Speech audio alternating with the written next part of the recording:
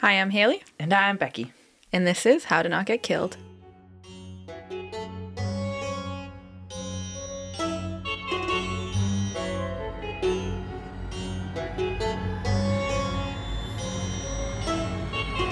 Gang, gang, gang, gang, gang, gang. Gang, gang, gang, gang. That's how I sing the intro.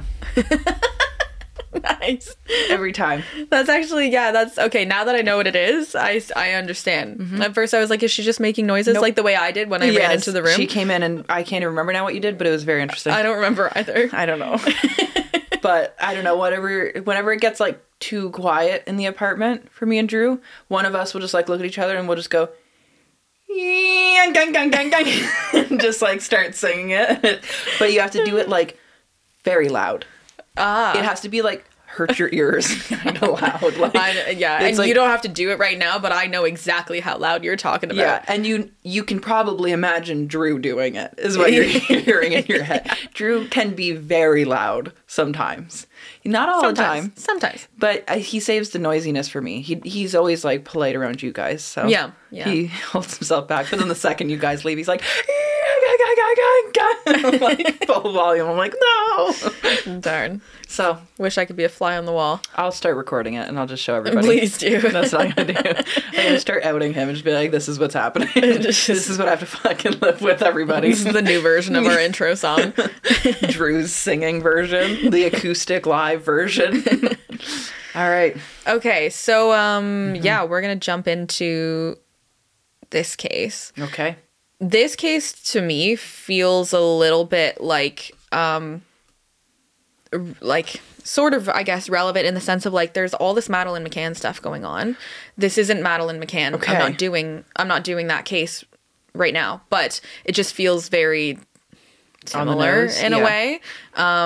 And I know we've been talking about all the Madeleine McCann stuff. Which maybe by next week when this comes out, maybe there's answers. Who knows? Or is that too hopeful of me? I don't know. But we're at the point right now where this Polish girl has said that she thinks she's Madeleine McCann, and we've talked about it where we're just sort of like, it would be amazing if she was. I don't think that she is, but I think it's highly unlikely. Yeah, but if she was, and the family was like, because they're going to do DNA testing and it's definitive, and they're like, yes, this is our daughter. Like, okay, you found her. Like that's not a bad thing. It's I hope it's true. Absolutely, but it just seems it seems unlikely. It seems like there's ulterior motives, maybe, or this is a girl who is struggling with something. Yeah, struggling, didn't have the greatest childhood or doesn't have the greatest life and just wants something better and sees this as a way to obtain that. And maybe truly believes it to be true. And she might really believe it. Yeah, no, absolutely. So there's a lot of like scenarios of, how this could end. But it's just something that's come up a lot in the media. It's exploded because obviously the Madeleine McCann case was huge, like prominent. Global. It's huge. Yeah. Everyone kind of knew about it and still knows about it. So any sort of development in that case is going to be plastered everywhere. Yeah, so it's like inescapable right now in the true crime world. So and I researched this case like 3 or 4 weeks ago. So like way before any of this Madeleine McCann stuff like popped up, and I remember researching and being like, this reminds me kind of like the Madeleine McCann case. Yeah, and now Madeleine McCann's just everywhere. Everywhere. It's happening. Yeah. So the case I'm doing today is that of Nicole Morin. So this is somewhat local for us. This is Etobicoke. Oh, you know what? You had this on the list for a while, right? I remember seeing her name. I might have. Yeah, I might have. Yes. Okay. On our list, we have a list of just like possible list, topics and cases and stuff that we do. So yes. So, okay. So we are, July 30th, 1985. Okay. So this would have been like obviously before we were born. But our parents. Hey, don't tell everyone our age, Haley. Generally before we were born. In the general area. How many years? I don't know. We're not at the point where we need to start hiding our age yet, Becky. No, it's true. It's true. Calm down. It's true. So this was a little bit before our time, but our parents definitely would have heard about this case.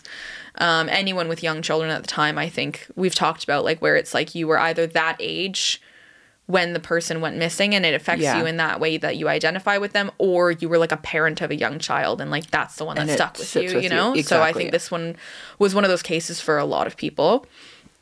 So July 30th, 1985, 8-year-old Nicole Morin had plans to go swimming with her friend Jenny at the pool behind her apartment building. She lived at 627 The West Mall in the area of Rathburn Road and Highway 27 in Etobicoke. Okay. So like a pretty extremely developed area. Yeah, I was going to say it's pretty populated. Like absolutely. So for those of you that don't necessarily know, Etobicoke's like essentially Toronto. Essentially part of Toronto. Yeah, like I don't know if it's called like a suburb of Toronto, but like it's almost an extension of it. So like if you're driving through, you would think it's Toronto. Yeah, exactly. It's a very busy city for sure. At around 10:30 a.m., Nicole went down to the lobby of her building to pick up the mail. She then went back up to her apartment, which was the penthouse on the 20th floor. Apologies, you said she was 8 or 9? She was 8. 8, okay. Yeah. Okay. So she lived on the top floor, the 20th floor. Just before 11 a.m., Nicole's friend Jenny buzzed up to Nicole's apartment, letting her know through the intercom that she was waiting for Nicole in the lobby. Mm-hmm. Nicole said, I'll be down in a couple of minutes. She left the apartment wearing a peach-colored one-piece bathing suit, a green hairband, and red canvas shoes. She was carrying a plastic bag with a white t-shirt, green and white shorts, suntan lotion, a hairbrush, a peach-colored blanket, and a purple beach towel. Okay, that sounds like the cutest little beach outfit ever. I know. Okay. You're about to fucking ruin my life, aren't you? Yeah, I am. Okay. So Nicole's mother was in the apartment because she ran a small like daycare group out of their apartment. Okay. And was tending to the children when Nicole left. It's one of those situations, right, where it's like, okay, my daughter is, yes, she is 8. She's very young, but this is the 80s again, and she's going to go down to the lobby, walk around to the back of the building where the pool is, like the pool that's exclusive to just, like, people in our building, and swim with, like, all the other neighborhood kids. I mean, I'll jump in. I did that when I was 8. We lived in an apartment complex. There was 4 apartment buildings. I was on, like, the 2nd floor. I had a friend that lived in a different building. There was a pool. She often would come and buzz me, and even though I was, like, literally a child, I would just answer the phone, go, okay, I'll be down in a second, go out, and like my parents were either inside or just doing their own thing. Yeah, it's normal. Very normal. Totally normal. So Nicole's mom was still in the apartment. About 15 minutes later, Jenny buzzed up to the apartment again, asking Nicole's mother where Nicole was. So Nicole's mother, Jeanette, told Jenny like she left like 15 minutes ago.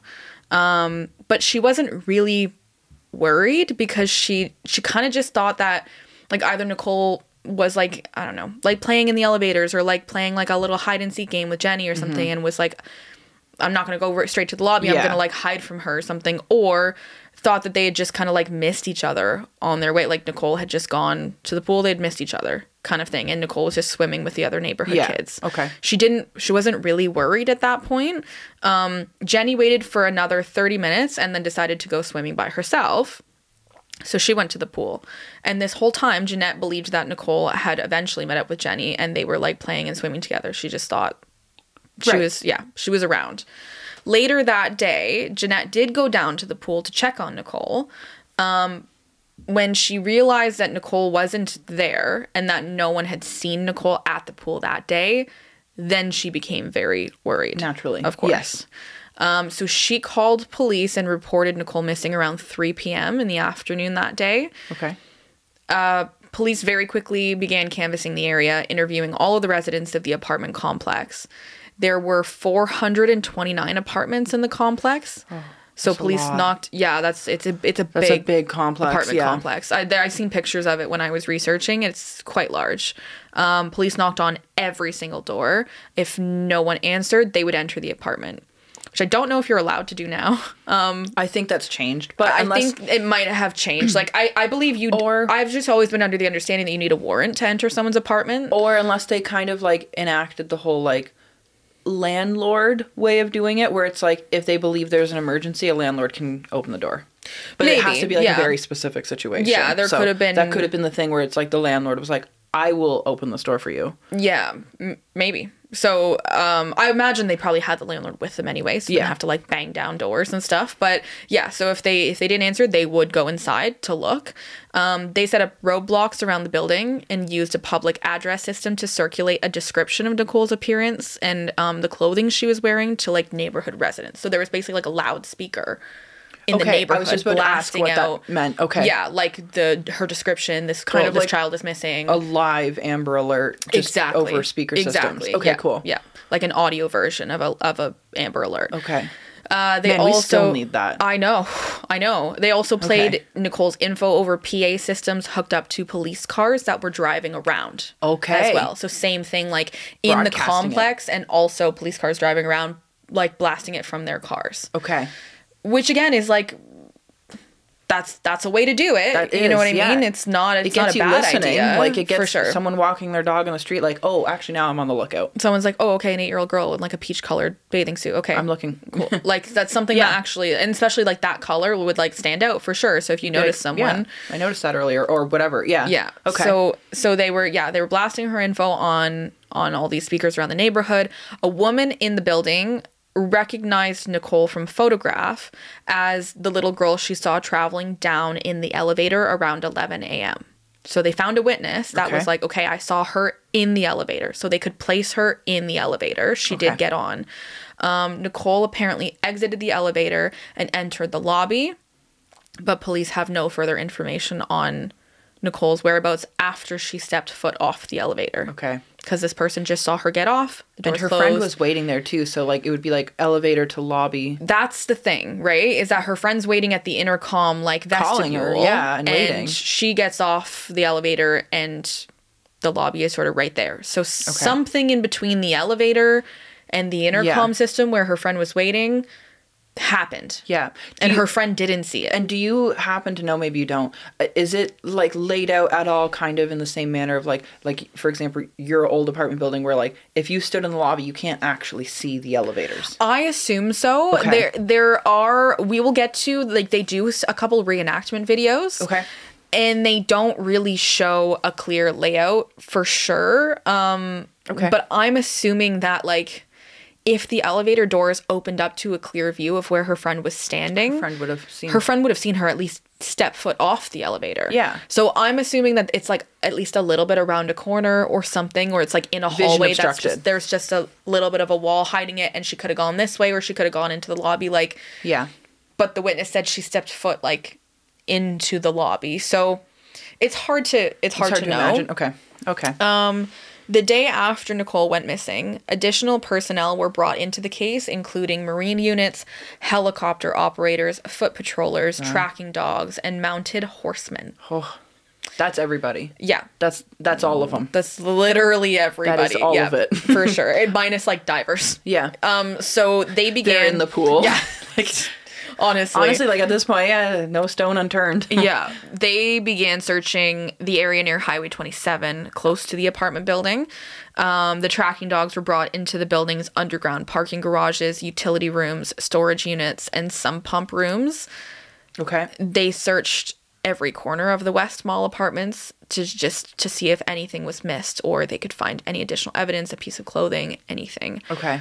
Over 900 residents in the neighborhood joined the search for Nicole. Oh my God, that's a lot of people. That's a pretty big search. That's a big turnout. Like that's. I know sometimes we cover cases where it's like small towns and like it's like 200 or 300 people where it's like that's all they can kind of muster. But like again, this is Etobicoke, so that it's a very highly populated area. Yeah, and that's a good chunk of people. 900 people is a lot of people. Quite a bit. A neighbor recalled seeing a blonde woman with a notebook on the 20th floor where Nicole's apartment was around 10:15 a.m. But this woman was never found or identified. We don't know if she was significant or not, or it's just a woman seen on the 20th floor. Okay. And again, I don't know how the layout of the building was that, like, if you were on the 20th floor, there's only one penthouse. So, like, there, you could only be there for one resident, place? Or is it, like, split into 2 or 4? You know what I mean? So I'm not sure. Because, like, the apartment building I used to live in, I think there was 4 penthouse apartments. That was the same with my old apartment. Like, it wasn't necessarily considered penthouse, but that was where, like, 4 of the larger units were that were, like, either 3 bedrooms or just had a balcony when the others didn't. So, So I'm not sure. I couldn't really find that information. So she easily could have been there for like another apartment, or if the entire penthouse was Nicole's apartment, then there would be maybe no other reason why she could be there other than for Nicole or her mom. But this woman was never found.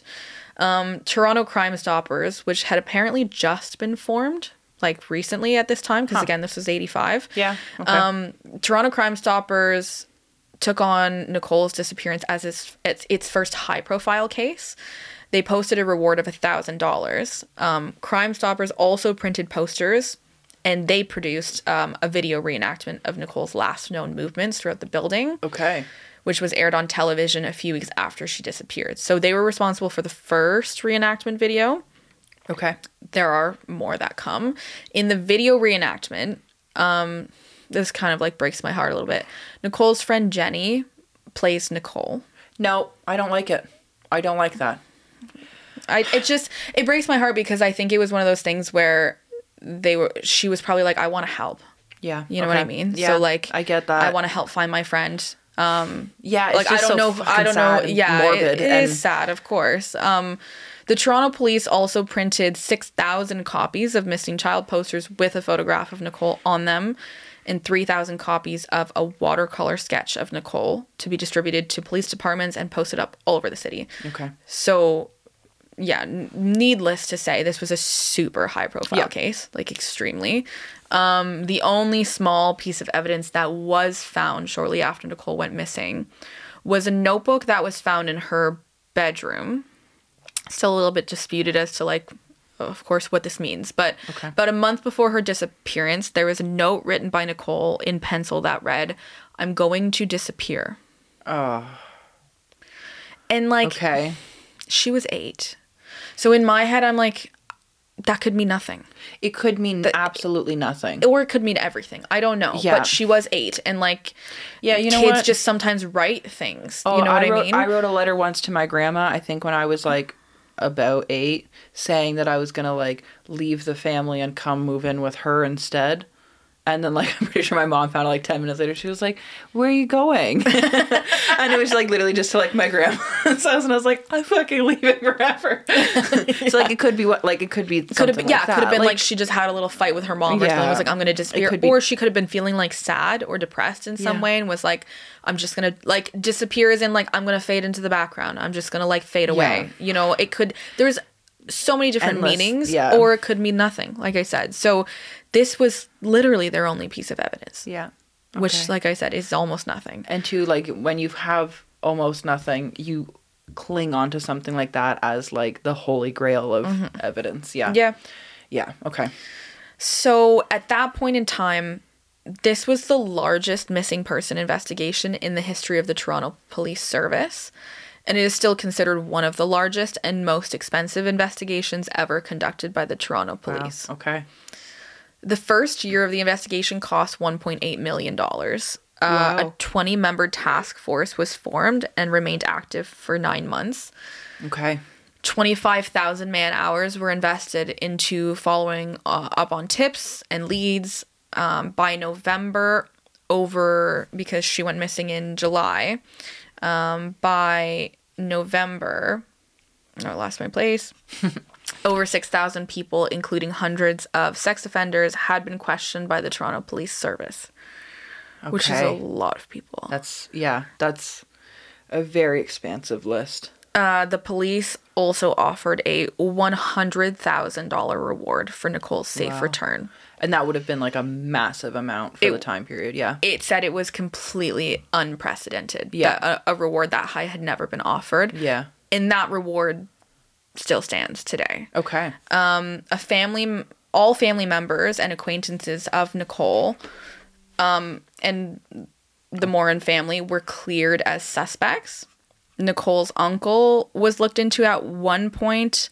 Police traveled to Quebec to interview him as he had murdered his wife. Oh no. So definitely someone you probably would want to look into, I guess. Yeah. So or even just like have a conversation with, maybe. Yeah. So he had murdered Nicole's aunt. So it was her father. Her father's name is Art. So it was Art's sister Gertrude. That was murdered. Okay. That's really unfortunate. In 1961. So it was quite a while before, but still, like we said, someone probably worth talking to. Was he, like, imprisoned? Or just, like, out being like, yeah, no, murder happened, but I'm out? He must have been out at this point if they were questioning him. Because if he was still in prison, he wouldn't have been able to take Nicole. Anything. Exactly. Well, yeah. But if it was 1961, like, maybe he went to prison for, like, X amount of time. 20 years, and then got out. Okay, makes sense. Kind of thing. So he was out at this point. It was determined that he was not in Toronto at the time of Nicole's disappearance. Okay. Nicole's father, Arthur, or Art, raised funds to have Nicole's disappearance investigated privately. Okay. So he set up an office and he participated in these private investigations in Canada, and he went down to the US as well. Wow. He then returned to Toronto, and him and Jeanette permanently separated in 1987. Oh, it's so sad. Like, yeah. So that would just tear your relationship apart. It would. Yeah. A lot. Yeah, I would say, like, I don't know the stats. I would say most couples probably wouldn't survive that. Yeah, it either brings you way closer together or really just rocks. Yeah. And it didn't say, there wasn't much information about, like, the state of their marriage before Nicole went missing. It could have just been, like, non-impressive, like just a regular relationship. Like, So he went off. He investigated a lot on his own. Okay. And then 1987, which is 2 years after she went missing, they separated. Art continued to follow up on potential leads throughout Canada and the US well into the 90s. Okay. In 2001, Toronto Crime Stoppers released an age-enhanced photograph of Nicole, who would have been 24 at that time. Okay. The photo was distributed to over 1,000 Crime Stoppers programs in 17 countries via the internet. Okay. Because it's 2001, right? So very, like, sort of early internet days. Yeah. So they were utilizing that as a resource. In 2004, a Belgian organization known as, and this is French, so I'm not going to say all of this right, Foundation Princesses de Croix et Massimo Lancelotti. Okay. All right. That's a title. I'm not going to call it that. No. But anyways. I was going to say, are you going to say that every time? Every time. Foundation Princesses. Okay, Maximo. This foundation came out with information from their investigation into a pedophile network in Zandvoort, Netherlands. Okay. So this pedophile network... Hey, you know what shouldn't exist? Pedophile networks. Yeah, for sure. That's gotta go, guys. We can't do that. No, it's not the kind of networking that should be allowed. No, that's not networking. No. This pedophile network had been investigated by a Dutch organization called Bureau Zichtgelicht. Okay. Because I definitely said that right. It's probably better than me trying to say it, so you're doing great. And they had published photos from their file of some of the children they believed had been victims of the Zandvoort network. Okay. A Canadian citizen who was working with the foundation that I had said before. That one. Yes, we know. Yeah. She discovered these photos on the internet and made an effort to see if she could match any photos to those in the RCMP's database of missing children. Wow. Okay. She came across a photo that she believed matched very closely to what Nicole Morin would have looked like at that time. And the foundation did what's called a biometric analysis on this photo. Ooh. So they used software to compare certain points on the person's face that apparently do not change with age, weight, or surgical operations, such as the distance between the pupils, the nostrils, or the shape of the zygomatic muscle. So certain things, I guess, like as you age, that just like don't change, so they can use those as point of reference, I guess. Yeah, to see like similarities. Okay. Yeah. Super interesting science, of course. The results of the biometric analysis, which are explained on the foundation's website, revealed a difference of 285.429 points. So I'll explain what that means. They said that anything under 300.0 points is considered an undeniable identification. Anything under 300? Under 300, and this was 285. Okay. They also explain that this does not necessarily mean that Nicole was trafficked to Holland only proves that her kidnapper abused her and took photos of her during abuse that were then later distributed to this pedophile network in Zandvoort. It doesn't necessarily mean that she was there. Okay. Yes. Okay. That's what they're kind of like, they wanted to make clear, is that like these were photos that were uncovered through an investigation of this network, and there were photos of many, many children. Yeah. But they didn't necessarily find all of these children, right? And they couldn't determine that they were all there. This could just be, again, this is early internet days too, so like could have been distribution of child pornography, basically, and things like that. So the foundation still believes that Nicole's abductor was someone in the vicinity or in her building, as most pedophiles do operate close to home. Yeah, they just think that somehow, like, they did take photos, and that photo maybe traveled or got into hands of other people. Exactly. Yeah. Again, we can't be certain. Their biometric analysis seems certain that like it is Nicole, but again, there's still a lot of people that don't believe that picture is of Nicole as well. Yeah. I've seen the picture. It's not like a clear picture of someone standing there. It's like a side sort of view of like a partial kind of face. Yeah, you know what I mean? A profile shot, but like sort of, like a half profile. Okay. So it's hard to say. Several additional video reenactments have been made of Nicole's last movements, including one from the television show GTA's Most Wanted. Okay. In 2007. I saw this one. The girls playing Nicole and Jenny in the video, I was like, at first I was like, am I watching the right video?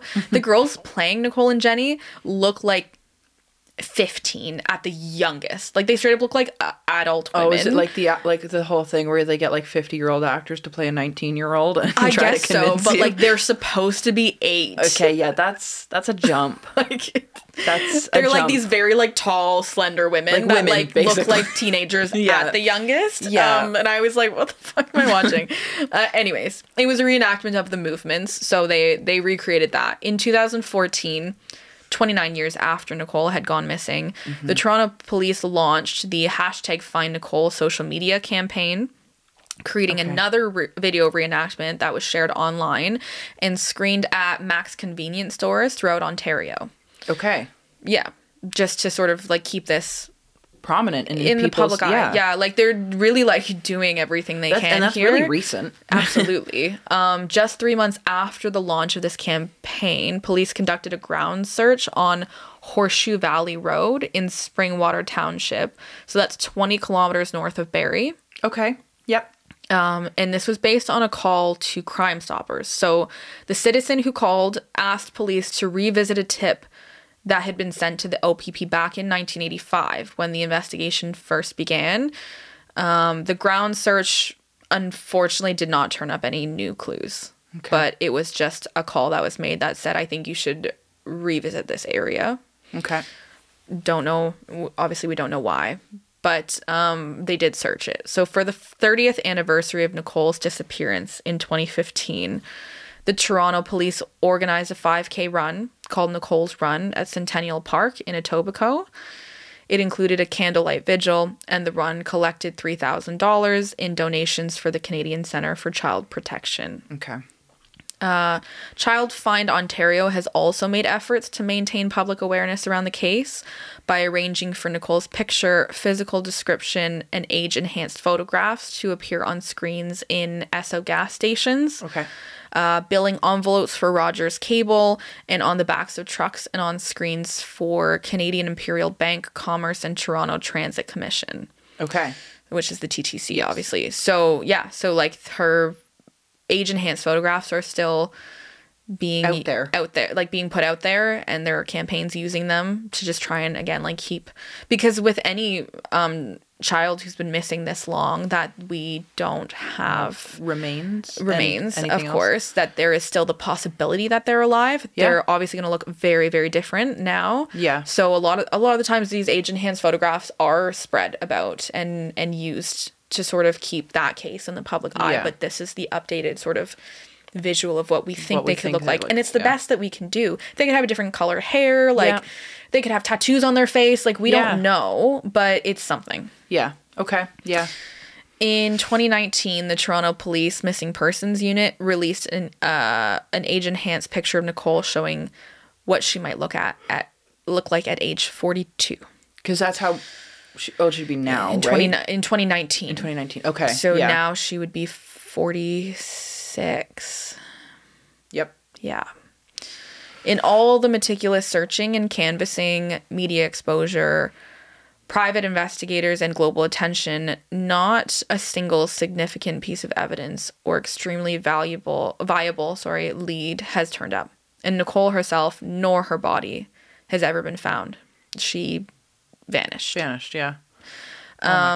Art Morin, Nicole's dad, in 2010, there's a quote from him saying, I couldn't imagine that it would be 25 years and she's still missing. When Nicole disappeared, I honestly believed we would be able to find her. I cannot help but keep my hope up that one day she will surface again.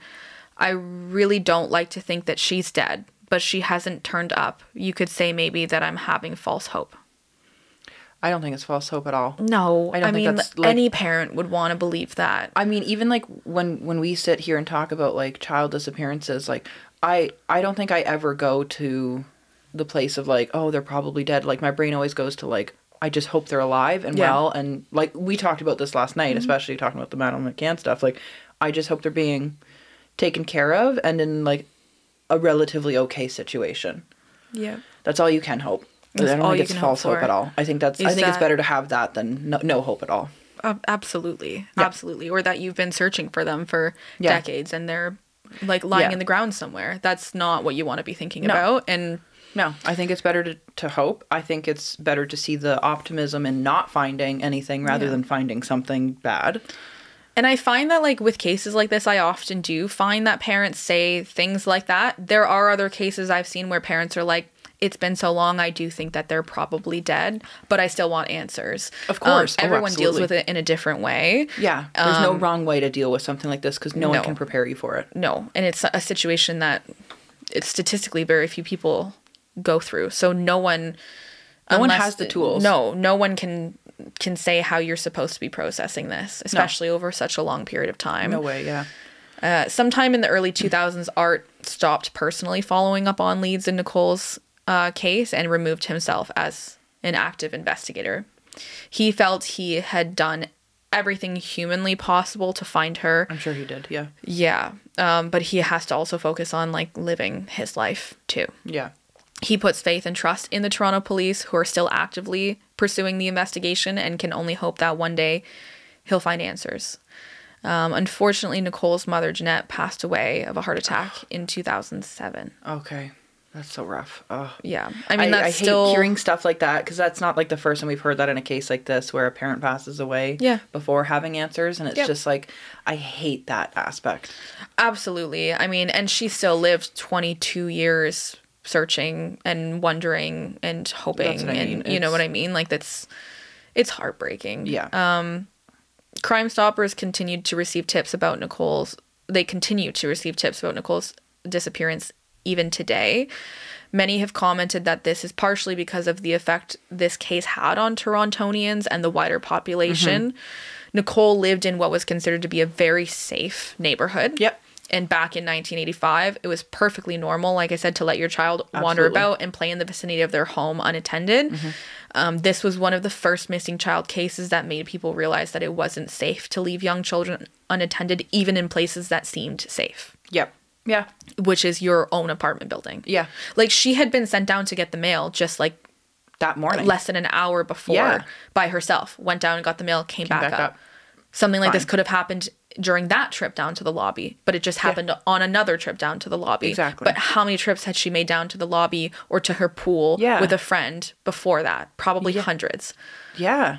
You know, so it's just like, it would shake a community. Yeah, for sure. Because everyone would sit there thinking, all parents would sit there thinking, I let my kid do these things. And all kids would be sitting there thinking, I do this all the time. What happened? Yeah.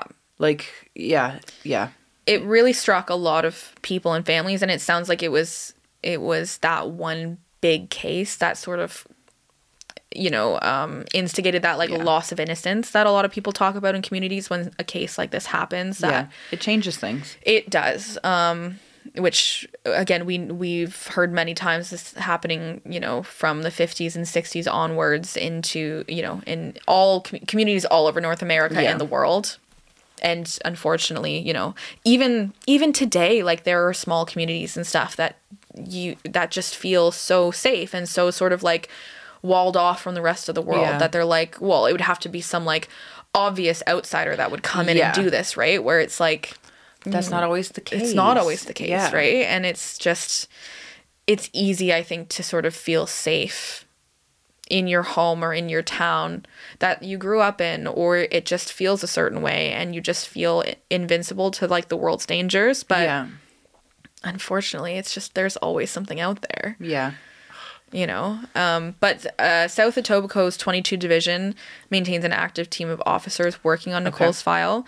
They believe that someone out there knows something about what happened to Nicole. That's always the case. Somebody does know something. Someone does know something. So one of my favorite podcasts, Someone Knows Something, BBC, listen to it. But it's true. Someone always knows something. Yeah. And they believe that the key to uncovering that information is to maintain public awareness of Nicole's disappearance. So that's obviously what they've been doing.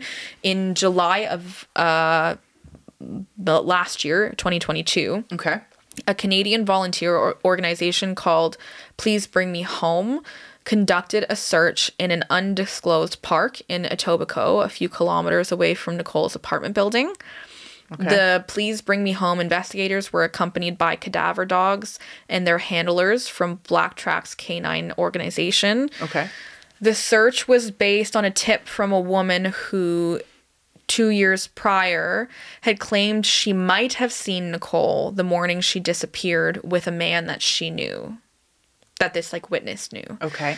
The woman like that came out 2 years ago would have been 12 years old at the time. Okay. So she was a child at the time of Nicole's disappearance, and the man she thinks she saw with Nicole had sexually assaulted her, the witness, as a child. Okay. So if this is true, this girl who was 12 at the time saw Nicole walking with a sex offender. Yes. It was determined this woman had enough information in her account to warrant a search of the area she claimed to have seen Nicole in walking with this man. The search covered 45% of the park area, and the cadaver dogs did get a hit.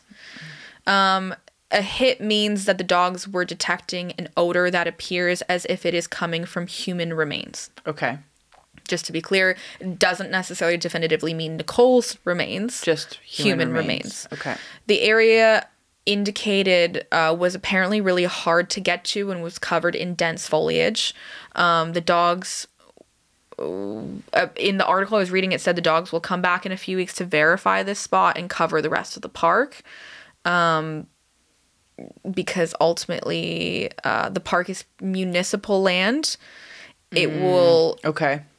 I guess it's up to the police to decide whether an excavation and further DNA testing will be conducted. Yeah, okay. So they could search the park, they can't excavate it. Okay. Yeah. Is there any updates on that? Because if that was last summer, like, do we know if an excavation's going to happen? I couldn't find any updates on that particular search. Okay. So that's why, because I couldn't remember, because I wrote this weeks ago. I had it in brackets where it's like the dogs will come back in a few weeks, because I think I was like, that's just in the article, but I couldn't find any updated articles about that specific area. Right, okay. Detectives from the Homicide and Missing Persons Unit dug up and examined soil from another undisclosed location north of Toronto around this time as well. Okay. This is a separate thing because it seems to be motivated by a desire to uncover whether Nicole's case could have been connected to the case of Christine Jessup. Yes.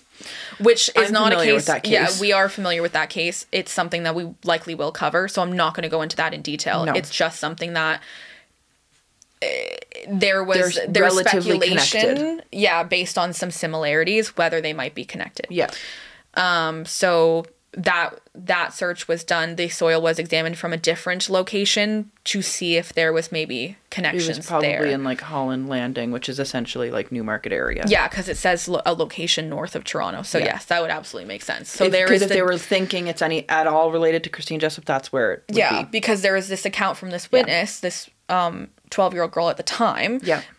That they're like, we're going to follow up on that. This organization is following up on that. So and then the missing persons unit is following up on this. So they're still exploring all possibilities, which I think is amazing. Because sometimes cases like this, they fizzle with police and they stop looking.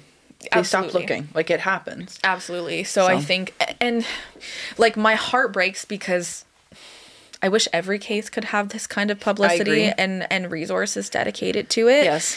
It's amazing for Nicole and for her family that people are still trying so hard. But there are still so many missing kids that aren't getting attention. So many missing children that I think about that are like, that are not getting this kind of attention. And they're usually in a very particular population of people, and it's just not right. Every child deserves to be found. Yeah, absolutely. Yeah. And let's put it bluntly, Nicole was a white child from a very wealthy family, so it got attention. Yeah, absolutely. Yeah. Her dad had the resources and the money to be able to go and investigate and all over North America by himself. Like, not everyone has the ability to do that. No. That's amazing that he used his money and time to do that. Because not everyone would. But it's a different type of privilege that it's great that you have that, and that is fantastic because it means that you're much closer to bringing home Nicole.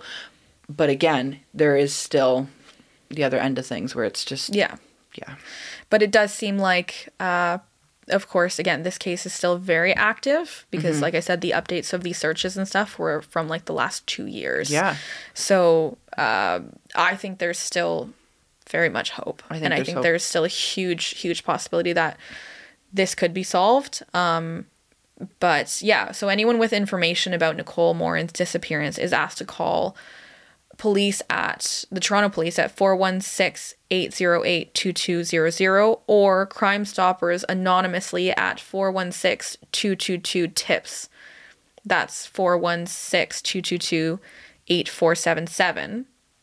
Or you can go online at www.222tips.com, or you can text TOR and your message to crimes, which is 274-637. There's a lot of avenues here. Lots. We will also put those on the show notes. We will put them in the show notes. Yeah. An updated age-enhanced photo of what Nicole would look like can be found on the RCMP's Canada's Missing page. And a significant feature to remember is Nicole has a birthmark on her right upper forehead. Okay. And if her teeth were never altered with braces, she would have a gap between her two top middle teeth. Okay. Gap between the middle teeth and a birthmark on her right upper forehead. So those are these sort of significant features. But again, go and look at those photos, and I will be posting them as well. Perfect. Because again, we have those, so let's utilize them. Use them, yeah. Circulate them some more, yeah, of course.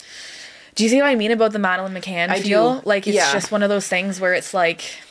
It's, it's so weird, too, and I don't know, I keep thinking of, like, this woman that has this memory from when she's 12, like, if that's true, that's terrifying to have lived with that memory forever, especially knowing, like, she experienced assault herself, but, like, I couldn't imagine, like, looking back on my childhood and being like, I remember seeing this person that has been talked about now for, like, almost 30 plus years, 40 years. Yeah, 40 years. Yeah. And have this visual in my mind of them walking off with like a known sex offender. Like that would haunt you. Yeah. It's just, and it's so, it's obviously the only reason that this stuck in her memory is because she saw a man who she experienced trauma with. Otherwise, she wouldn't have noticed this man at all. Of course. Yeah. So it's unfortunate that she had to experience this trauma at all. But the reason she remembers this is because of that trauma. So it's one of those things where, again, like people, this is such a perfect example of like, even if you have information or you saw something or you have a memory that you're like, I don't think this is really significant, but like it's still in your head. It's stuck with you all this time. Yeah. It could be significant. And I'm very glad that she came forward, because it could mean it could very well lead to something. Yeah, absolutely. Yeah. Absolutely. So here we are, right? Where there's still hope, where there's people that might remember things from literally 40 years ago and be like, happens all the time. It does. Like, I don't know if this is a for sure thing, but I might have seen this, and that solves a case. Yeah. It happens all the time. Yeah. I see a lot of the similarities too. Like, just with her having that memory too, it reminds me of the person in the Madeleine McCann case that like saw somebody carrying a child right at that exact like moment and genuinely believed that was the abduction. Yep. It's just wild to me. Like, I know. Just absolutely wild. Wow. I've like always heard like just like snippets of this case. I didn't know it in full detail, so it's just yeah. Yeah, I didn't know all the details either, and it is. I guess I didn't quite realize how big of a case it was, because like I said, it was before we were born. But you kind of mention it to anyone like in our parents' generation, and they'll be like, "Oh yeah, I remember seeing her face everywhere." Probably. Yeah. Fucking crazy. Well, you did a great job covering that. Thanks. So. And like we said, hopefully we get more updates soon. Yeah. I mean, and if there are any updates, I'll update this episode. Absolutely. We'll do an update. I'd be happy to do an update if we find out more I would love for there to be more updates. I would love to be able to start wrapping up some of our unsolved cases. I think everybody feels Wouldn't that be great? That would just be great. Yeah. I think that would be awesome. I think that's it. That is it. I think that's it. That's all for today, folks. That wasn't a fun episode. No, it's not. It wasn't. But that's okay. That's okay. Sorry, guys. Well, keep your eyes peeled. We will post the pictures and post the links. And again, you can find those videos and stuff too on like the reenactments. The reenactment videos on YouTube. I'm gonna watch Google them. Yeah, I found 2. I heard that there was 3 made. I think I only found 2. But again, it does just sort of show the last steps of Nicole and kind of like what the police have been dealing with for all these years, right? Like to understand where the information stops. Yeah. And where the gaps are. Yeah. For sure. Yeah. All right. Well, on that note, sign up to be super cool. Join our cult of extremely awesome people who love true crime at www.patreon.com/howtonotgetkilled. And if you ever want to chat and connect with us, you can send us an email to howtonotgetkilled@gmail.com. Or you can DM us or comment on our posts on Instagram at howtonotgetkilled. And you can also follow us on Twitter at H2NGK. And you can also check out our website and shop our merch at www.howtonotgetkilled.com. One of those websites. Sorry. That's okay. Honestly, as you were saying it, I was also saying it wrong in my head. And I was like, what's going on? It was you. It was me. I was making it happen. All right. Well, thanks for listening. Peace out. Keep it sleazy.